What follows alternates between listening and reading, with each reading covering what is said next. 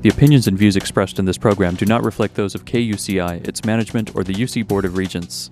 To find out more about this talk show or other talk shows broadcasting on KUCI, log on to our website at kuci.org or check out the latest program guide. You're listening to Paradigm Shift. I'm Jill Shee. On this program, we take an in-depth look at some of the most contentious topics facing society today.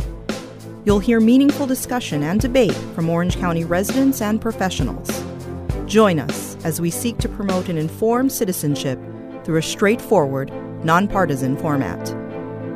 This is KUCI 88.9 in Irvine. Hello. Welcome to Paradigm Shift. I'm your host, Jill Shee. On today's program, we will be talking about how racial classifications and preferences may be affecting the admittance rate of Asian Americans in higher education. The subject of racial biases against Asian Americans has been gaining traction in recent weeks after a civil rights complaint was filed last month alleging that Harvard University sets a higher bar for Asian Americans than other groups in its admissions process. Today, we will be speaking to Sarah Young, a member of the Chinese American Association of Orange County, which is one of 64 organizations that filed the civil rights complaint against Harvard. We will also be hearing from Claire Kim, a UCI Asian Studies and Political Science professor who has some thought-provoking perspectives on race and minority classifications. But before we get to that, let's talk about Harvard's response to this federal discrimination complaint. In a written statement, Harvard University's general counsel, Robert Iuliano, said that Harvard's approach to admissions is fully lawful. He said that within its holistic admissions process and as part of its effort to build a diverse class, Harvard College has demonstrated a strong record of recruiting and admitting Asian American students. For instance, the percentage of admitted Asian American students to Harvard College has increased from 17.6% to 21% over the past decade. Now, last year, a conservative advocate, Edward Bloom, and his group called Students for Fair Admissions, argued in a federal lawsuit that Harvard uses preferences to reach specific racial balance on its campus.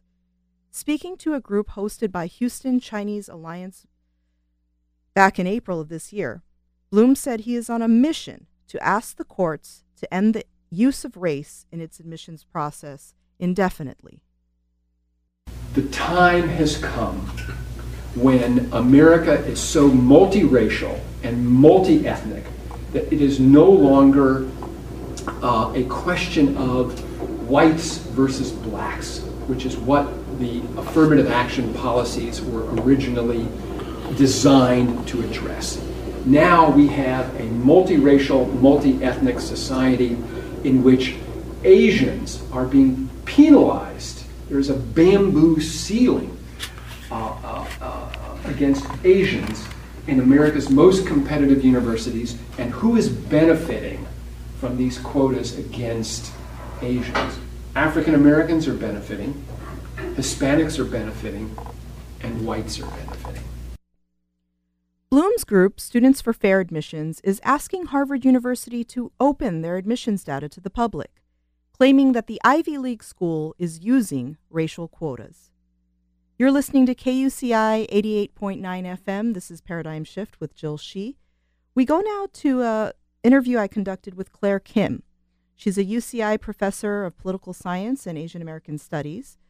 She was familiar with Edward Bloom and his investment in this case. She also acknowledged his previous work advocating for civil rights in higher education.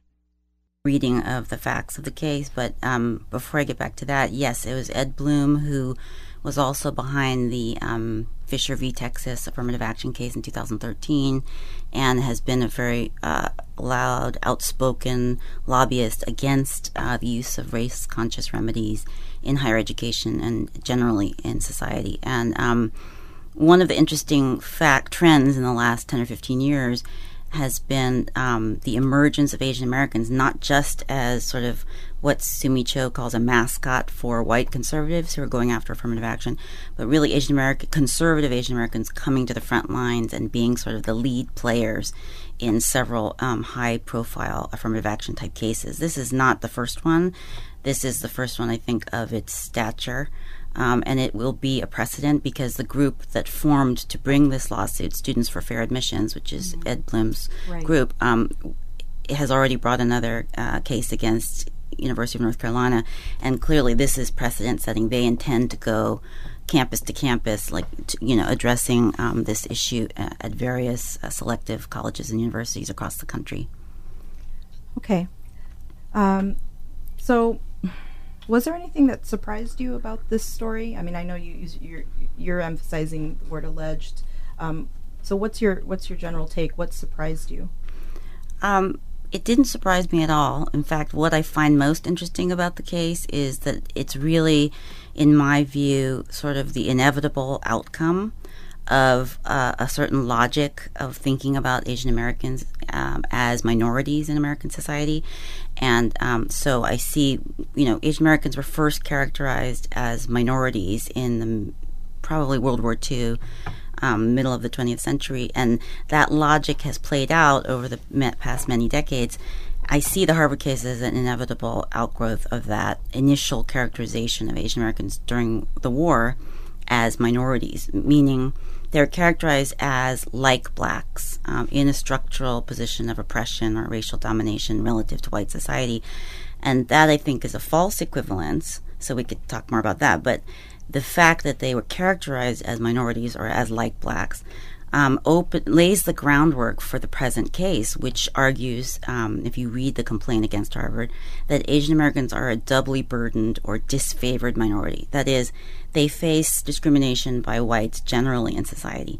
And then on top of that, these race-conscious remedies in the form of affirmative action programs and undergraduate admissions doubly burden or burden them twice. And one can only accept that reasoning, right, if one accepts that Asian Americans are a minority to begin with. That is, that categorization is accurate. And that's what I am challenging in the book that I'm writing. Okay, so then I'm very curious. What is the characterization that would be accurate to you then? Well, here I'm drawing upon the work of Jared Sexton, who's the director of African American Studies here at UCI, and one of his articles in particular, People of Color Blindness, which came out in 2010, where he characterizes the notion of people of color, right, this coalition, third world type coalition, as constituting a certain kind of blindness to asymmetries of power and status among non-white groups. Mm-hmm. And that is essentially what's happening also with the characterization of Asian Americans, to begin with Japanese Americans during World War II, as a model minority beginning at that point. And of course, we focus a lot on the model aspect of the model minority phrase, but what we don't focus on is the initial presumptive characterization of Asians as minorities, right? And again, creating this false equivalence between them and blacks. So what I think is the better, more historically accurate or truthful characterization is that Asian Americans, while they stand in a position of lesser privilege compared to whites, where they've been discriminated against vis-a-vis whites or by whites, they also are immunized against certain kinds of discrimination that blacks regularly suffer in the society. So I'm thinking of segregation with all of its ramifications, mass incarceration, police violence. And the reason that they're immunized against those practices and beliefs is that they occupy, I'm going to argue in the book, a different kind of status than blacks, right? So that the minority idea, the minoritization of Asian Americans that started in the 1940s and continues today is a lie, right? And so if one operates on the basis of that lie, it creates all kinds of contradictions and distortions, and those are, I think, what are sort of bubbling to the surface with the Harvard case. Okay. Very interesting. Then how do we, you're not saying that Asian Americans did not experience some level of discrimination or racial, racial acts, because then you have, when the Chinese population came out here, the N-word was for Chinese coolies. So they did experience some sort of discrimination and segregation and violence in a lot of cases. But you are saying that the model minority label to that probably separates them now from maybe, say, what the black communities are experiencing.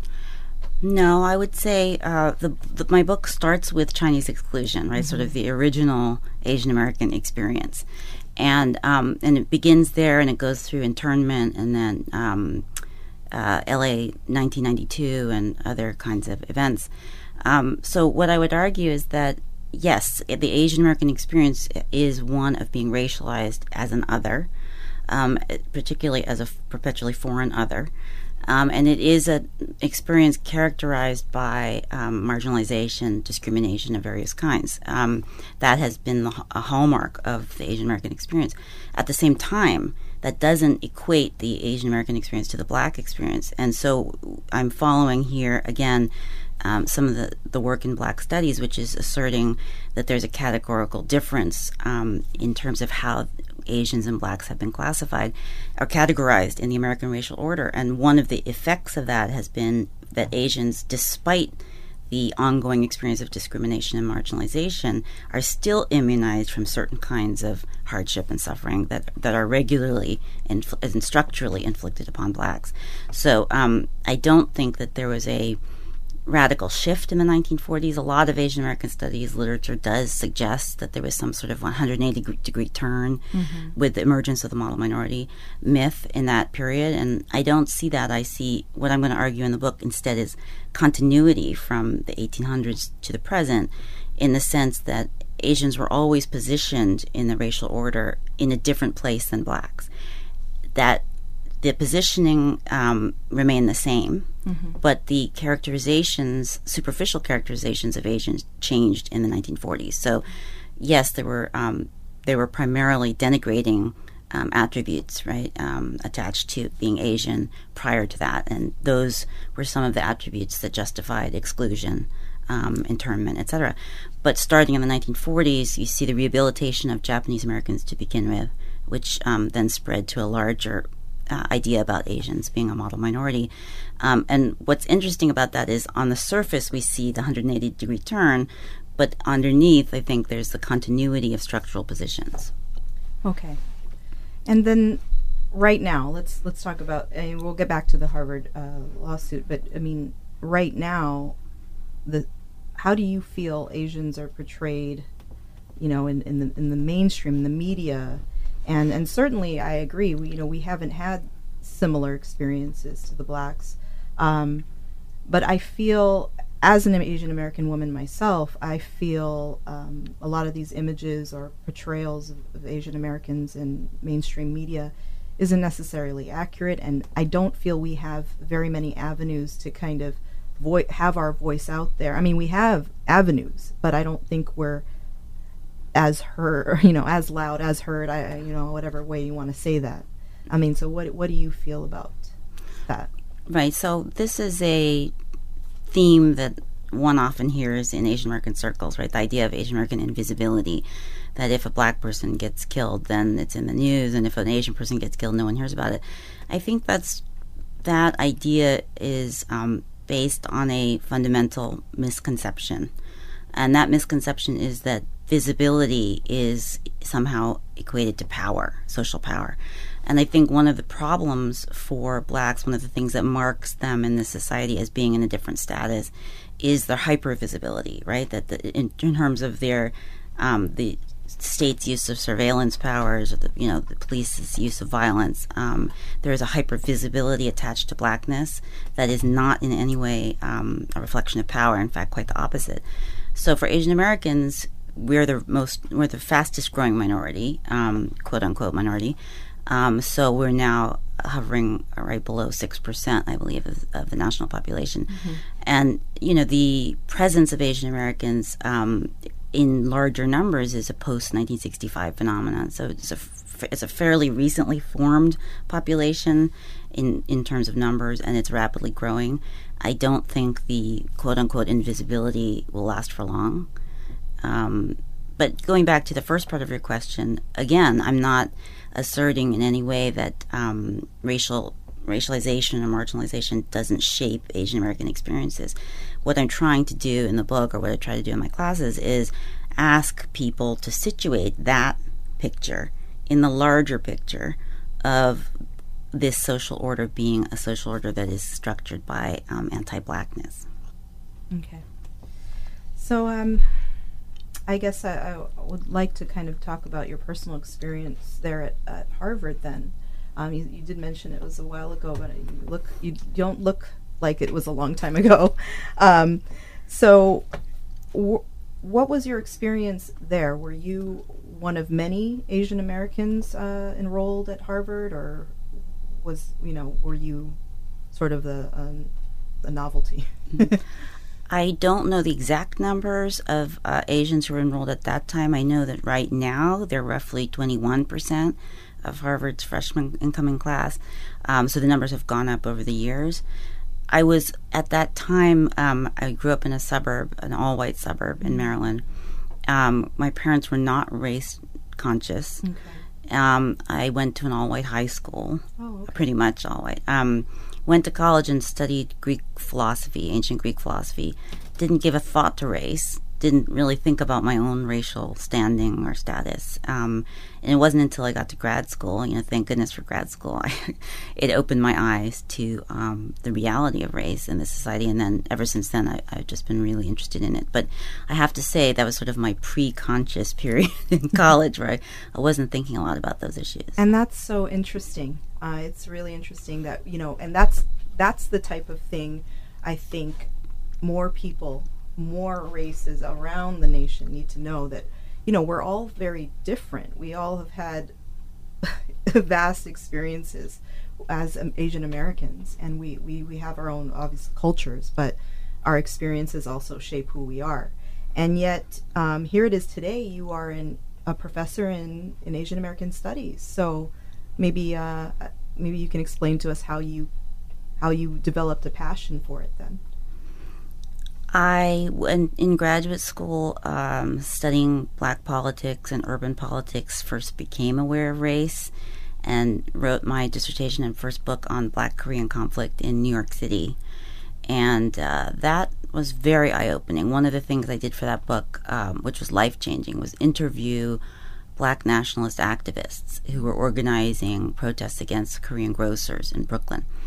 And I had never been exposed to the kinds of things they were talking about. Mm-hmm. And it really was life-changing to hear their understandings of what it meant to be black, what it meant to be a racialized black subject in the U.S. And I was particularly interested in that set of conflicts because it pitted, two racialized groups against one another. And so I wondered, just at a very elemental level, what does justice require here if you have two racialized groups? And I think I sort of sorted out an answer in that book, but those questions continue to occupy me, which is why I'm writing another book on a similar topic. Okay, and correct me if I'm wrong. I mean, I'm just kind of going off of my own perspective and my own knowledge. Here in America, Korean parents typically do not favor their children dating African American people. So, I mean, is that something that you have explored, experienced? I know you had a different experience. Your parents weren't necessarily race conscious. So I'm just curious on what else you discovered in that first book. Oh, that's a lot of questions packed in there, Jill. Okay. I know. Kind of sneak them all in there. Let's see. Well, I should correct myself. When I said my parents weren't race conscious, they were, they shared the anti-black feelings of this society. So in that sense, they're race conscious. What I meant by not race conscious, they didn't raise me to think of myself as Asian or Korean, particularly. So that developed later. But I don't think that I would single out Koreans as being, hostile to the idea of their children dating black people. I think this is what it means to live in an anti-black society. I do think that that Korean immigrant parents, and mine are immigrants, that they have certain intense expectations and understandings of what life will be like here. And those can be very rigid expectations in terms of what kinds of professions they want their children to pursue, what kinds of majors they want their children to undertake in college. This is something, as a professor, I hear a lot from my students, not just from my Korean students, but other Asian students too, that their parents don't want them to major in ethnic studies, or even political science. They want them to major in biological sciences and to be pre-med and things like that. So there's all of that going on too. Okay. Well, wonderful. I just was very curious, and of course, yes. I mean, you touched upon something that I was going to ask later, which was for our listeners who may not understand Asian cultures, there is a bit of an expectation by Asian parents, some Asian parents, not all, of course, for their children to excel in this country, to do the absolute best. And there is a pressure for them. And in relating back to Harvard University, I feel that the Asian American kids are feeling the pull, the tug, to get the best grades, to go to the best colleges, to get that high-paying job. I mean, but you're contending that this is a social. I mean, how is this different from any other race? But maybe you can speak to that. I mean, are the standards higher for the Asian American parents? Have higher standards? I mean, are we thinking about that culturally, or? Well, I think that I don't want to slip into the mistake of saying we're all like Amy Chua, the Tiger Mom. Yes, that article. However, I wouldn't say they're higher expectations. I would say they're different expectations that some Asian parents have in terms of thinking very narrowly about excelling in school and going to an Ivy League school and getting certain kinds of jobs. And I think that has a very distorting, damaging effect on young people. It's something I'm very conscious of as a parent. But on the other hand, one of the dangers of that orientation is, on the one hand, one can look at the damaging effects upon Asian American youth, as they have to contend with those kinds of parental expectations. But on the other hand, we should also look at the broader social implications of that trend, to the extent it's true. And I don't know what I can't give you figures on that, but the broader social implications include a sense of entitlement, I think. And that's what we see with the Chinese American parents who are bringing the Harvard lawsuit, right, or the Chinese Americans, largely Chinese American, some other Asian American students, that sense of, well, we worked hard, and we have a 4.0 GPA, and we did several extracurriculars, so we should have gotten into Harvard. Right. It was our entitlement to get into Harvard, and if we didn't, there's something terribly wrong, and we're going to bring a lawsuit and file a civil rights complaint.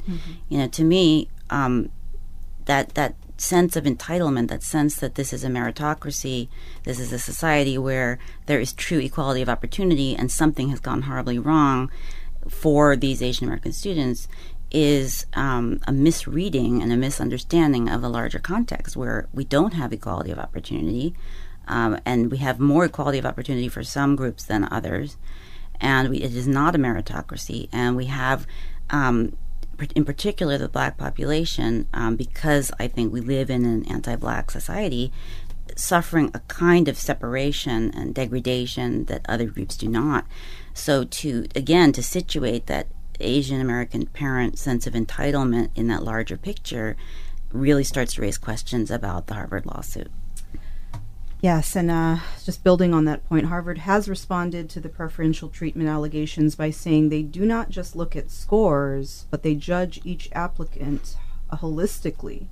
So do you think that this response by Harvard puts Asian Americans at a disadvantage to admittance in Ivy League schools? I mean, the whole concept of holistically, because as you mentioned, Asian American parents, definitely push for study, get the high grades, get your SAT scores.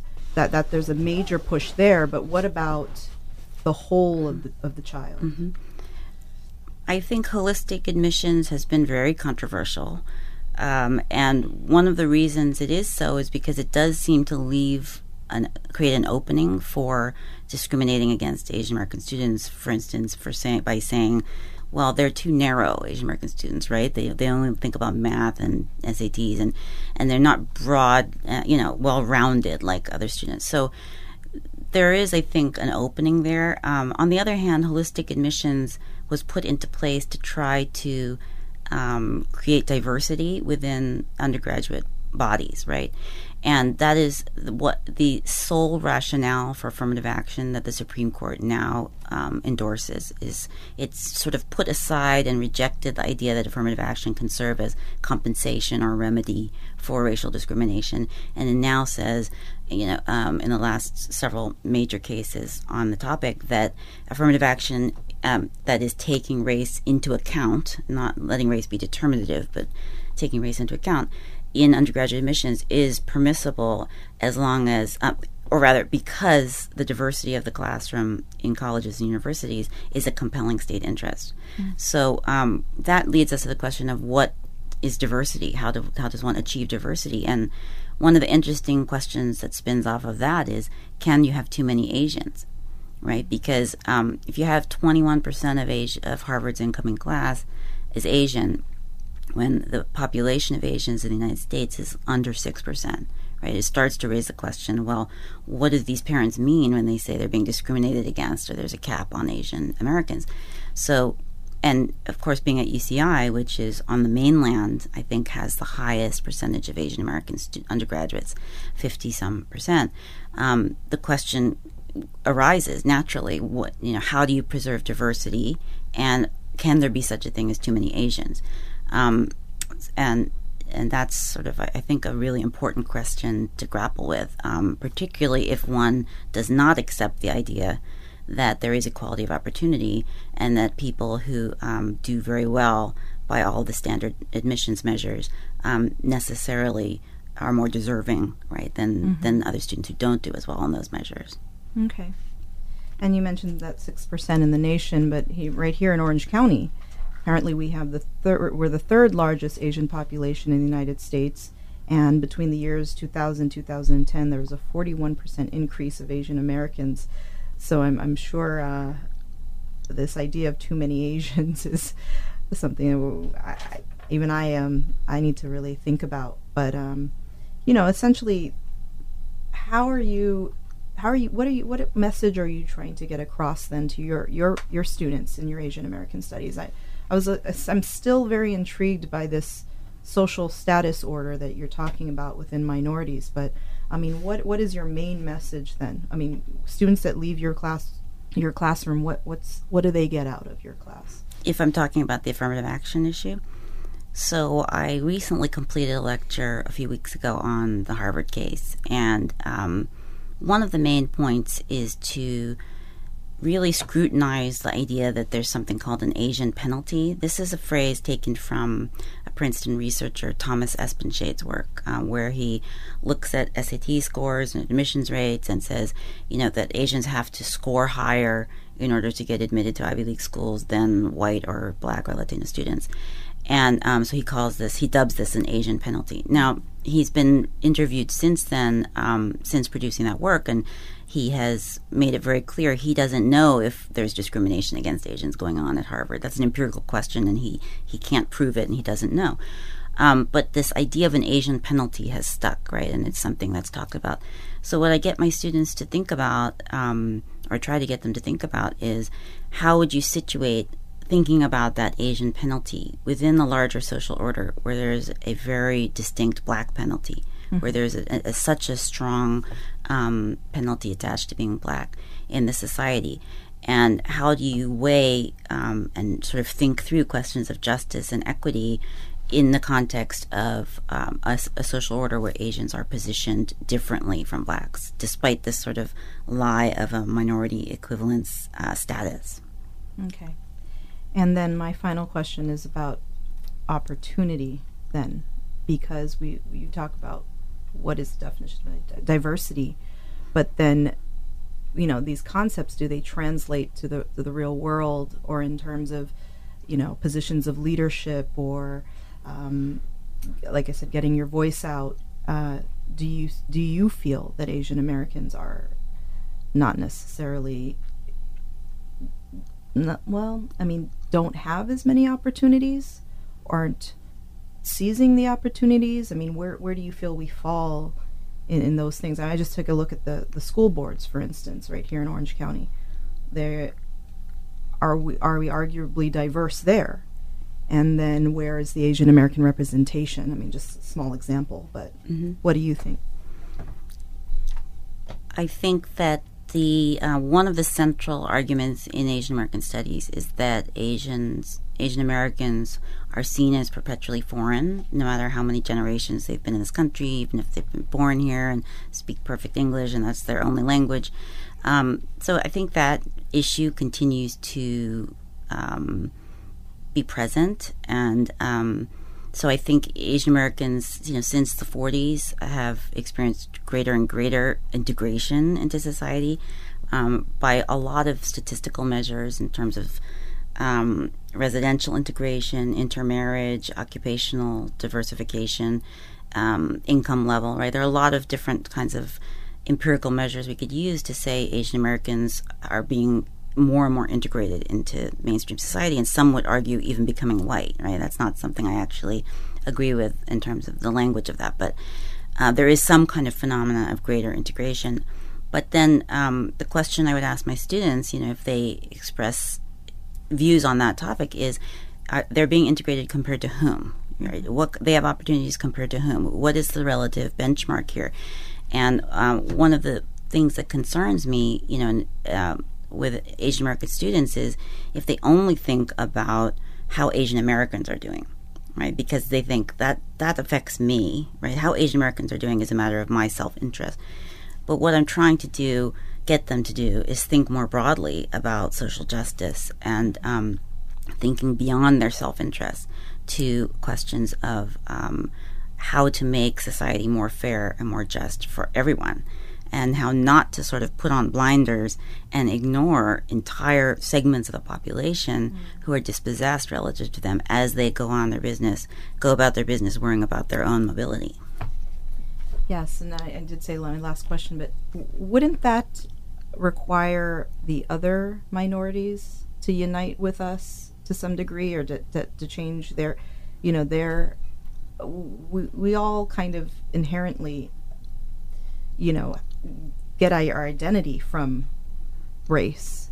So wouldn't that involve sort of a broader discussion with Hispanics, Blacks, all across the board then, to embrace our minority status and work more closely together? I think we do get our identities from race in this society. So I think one of the things your question is pointing to is the need for Asian Americans to rethink that identity, to broaden that identity, instead of being comfortable with sort of a narrow definition of community, a narrow conception of self-interest.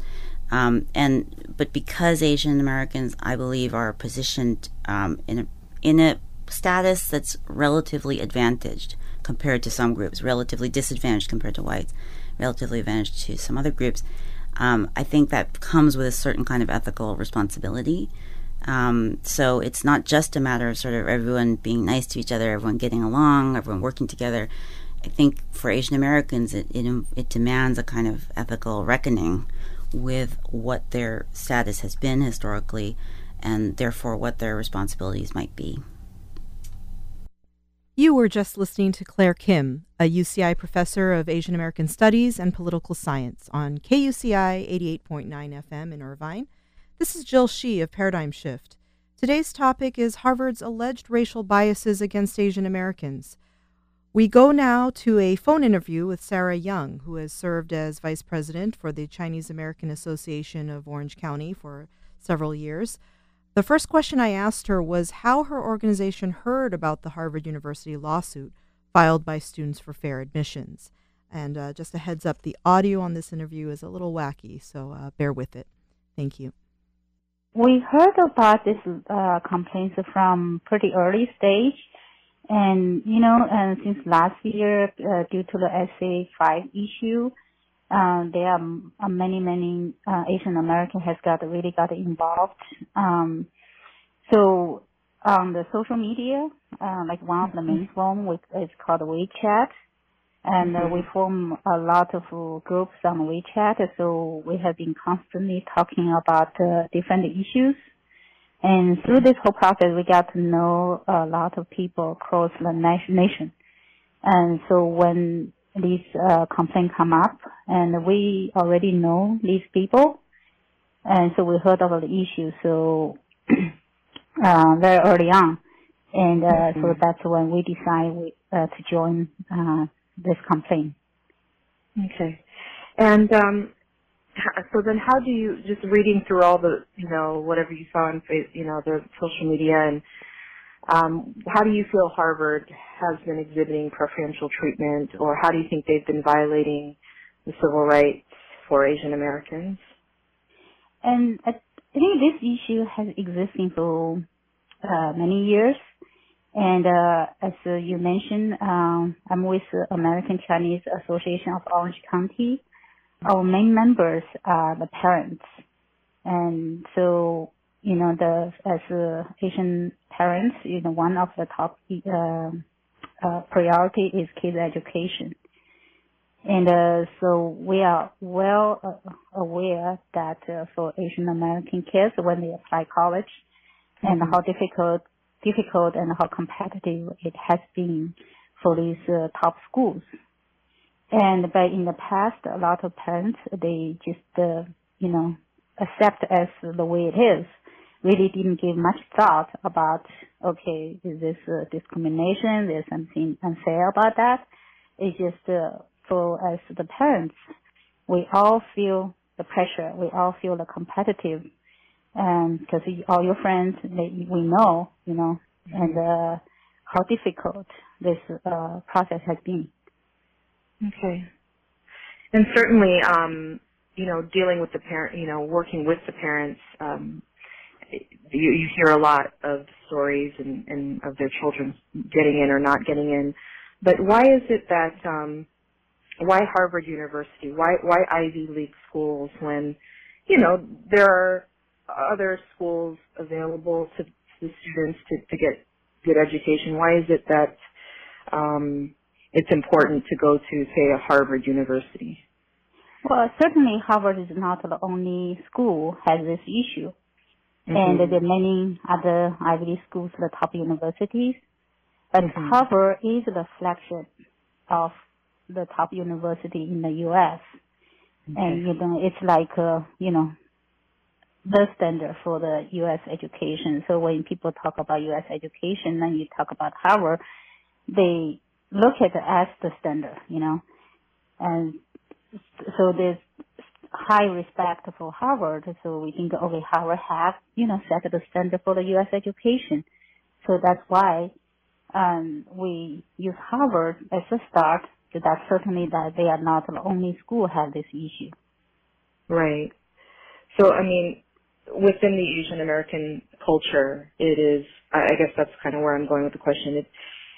Parents want their kids to go to the top schools. That's something that's pretty common and a standard that they shoot for within their own families, right? That's certainly, and Asian parents, they want their kids get the best education they can. Yeah. Okay. So then, Harvard did issue a statement. I'm sure you've read it, saying that their admissions policies are based on more of looking at the holistic process, which is that they don't just look at student scores or test scores or grades, but they actually just look at more of an overall view of the students. Do you feel that that statement of looking at a student from a holistic view, meaning their extracurricular, their talents, their aspirations, their experience, do you think that puts Asian Americans at a disadvantage, or do you think that you agree with that statement? Where do you guys stand on it? Well, I don't think that we don't disagree with that approach, and we don't disagree that the college admission is not only look at the test score, and so we don't see anything wrong with a holistic approach, but it doesn't put the Asian kids at a disadvantage because the Asian kids are not just doing well on the test grade. And because as I mentioned earlier, and with our member prime the parents, so we know a lot of students, and they are not only doing well in the test score, they're GPAs, they are the leaders at the school, they are the student council, and they do volunteers, and they do a lot of extracurriculum. That's how my kids get raised. So all the kids, when they grow up, they all take different activities, the sports, the music, the art, and there's all kinds of extra curriculum. It's part of the life in the U.S. Yes. So I don't see like Asian Americans are different as any other race because that's the environment. And the kids grow up at the school. The school provides all different clubs, all different activities, and it's just naturally kids join these activities based on their interest, based on their talent. So when we talk about a holistic approach, that's fine. But Asian Americans are no different as any other kids in terms of extra curriculum. Yes. Okay. And then just to kind of say the other side of it, they're also saying that the Harvard College is also saying that they've increased their Asian American student admittance from 17.6% to 21% over the past decade. So they're sort of arguing that they are trying to recruit and admit more Asian American students. What would make your organization feel satisfied? I mean, is that number still is that not enough, or what do you think of that statistic? Well, I don't think that the number itself is that important, because let's say if we really think that, for the college admission, race should not be the consideration. So if race is not a consideration, the number is really not relevant, and if you got this year, you got some Asian Americans are outstanding, you admit more, that's fine. If next year and you don't have enough good students and you admit less.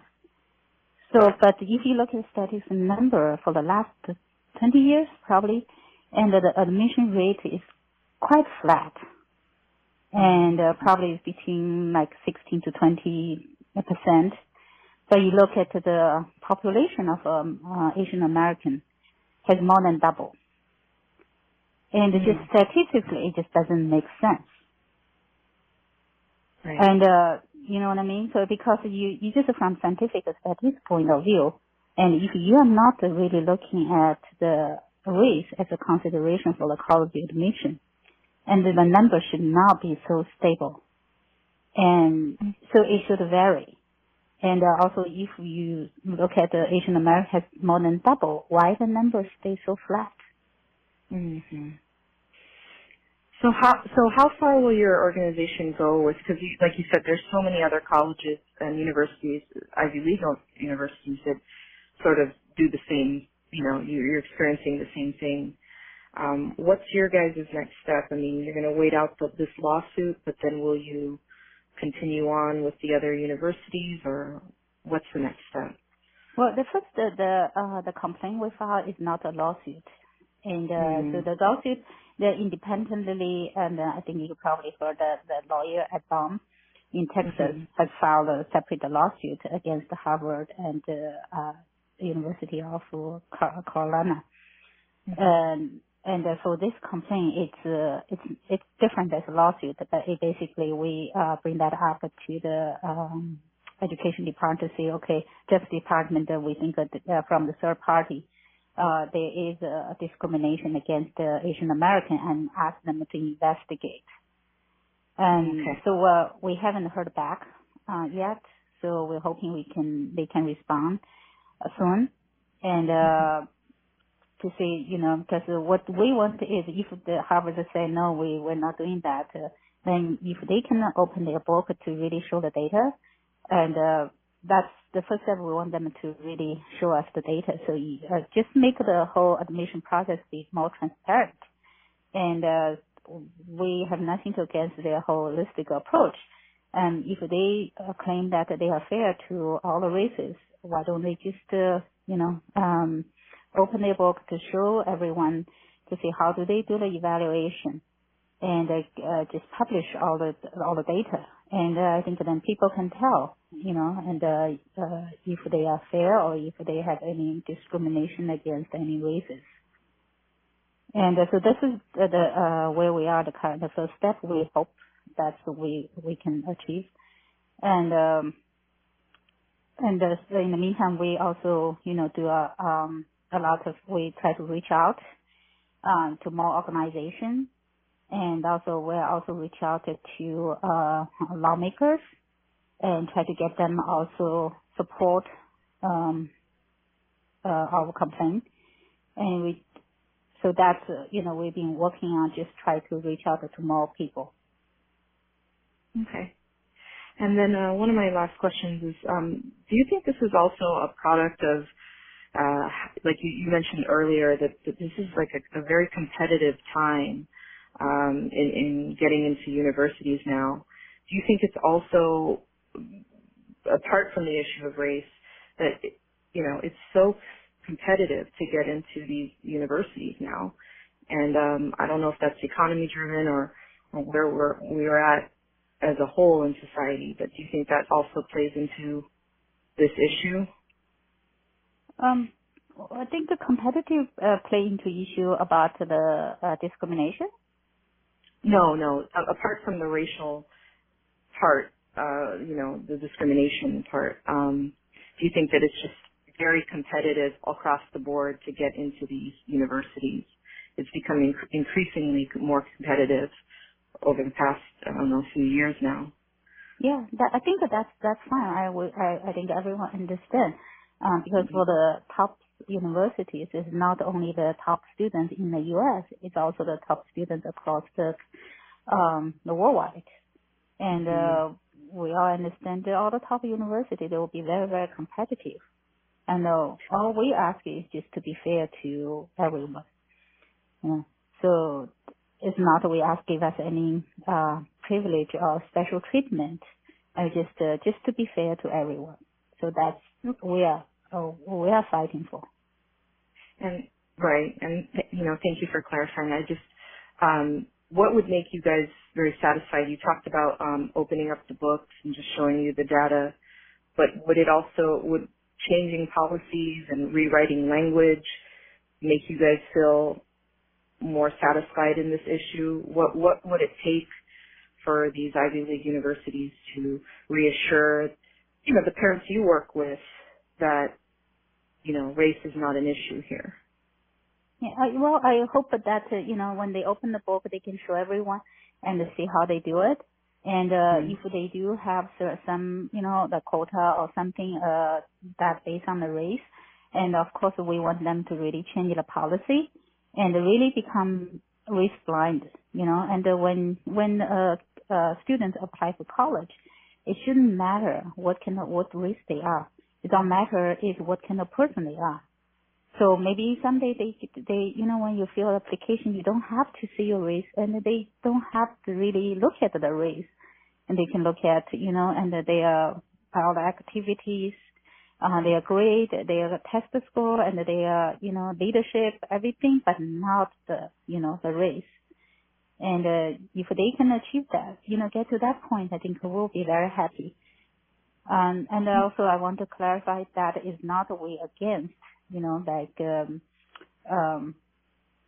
say, all the people, there's no any special treatment. There's some people, and they have a different, let's say, like underprivileged kids, and they have financial difficulty. And we're also, give some special treatment for these kids because they have some hardship. It's difficult for them to achieve the same thing as other kids when they have access to a better education. And so we're all for that. It's just, I think that's just one thing where really I don't want to see that happen is you admit students based on something that they cannot change. Because race is one thing you are born with, you cannot change. And so we don't want to give the kids that, because they are born as an Asian American, they are at a disadvantage. And no matter how hard they try, they're not the same as other kids. And that's not the value American system is. Mm-hmm.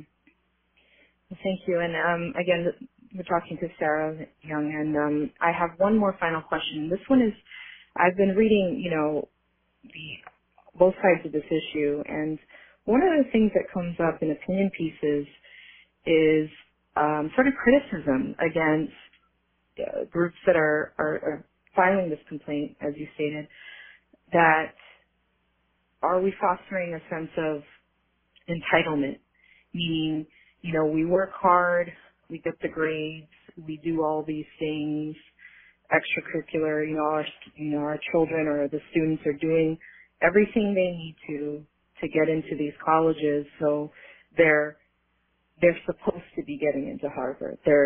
It's a sense of entitlement.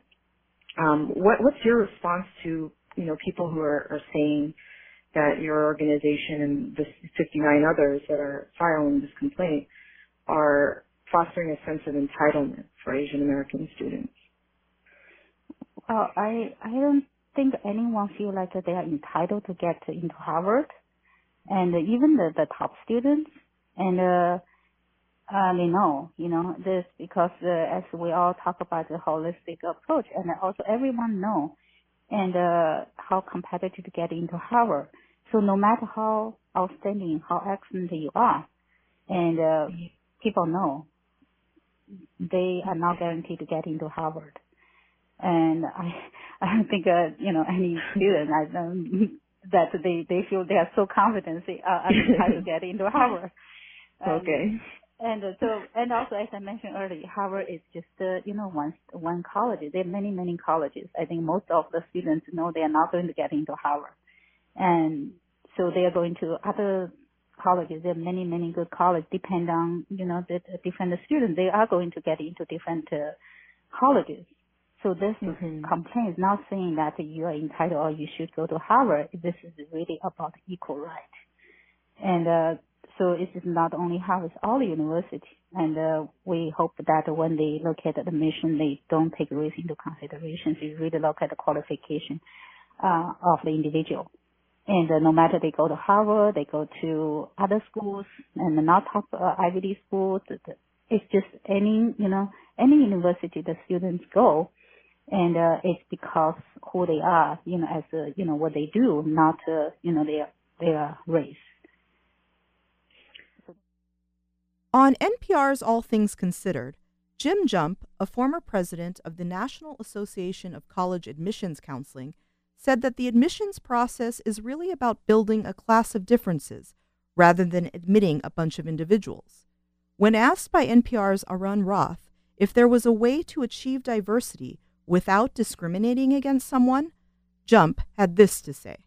Way to get this right without discriminating against someone. Well, whether discriminating is the right word, I think the longtime dean of admissions at Harvard, Bill Fitzsimmons, I heard him speak once here in Richmond, and he said, the admissions process is eminently rational. It's just not fair. And what he meant by that is, institutions choose based on what their institutional needs are, and they're not necessarily going to be fair to every individual because they can't pick every individual.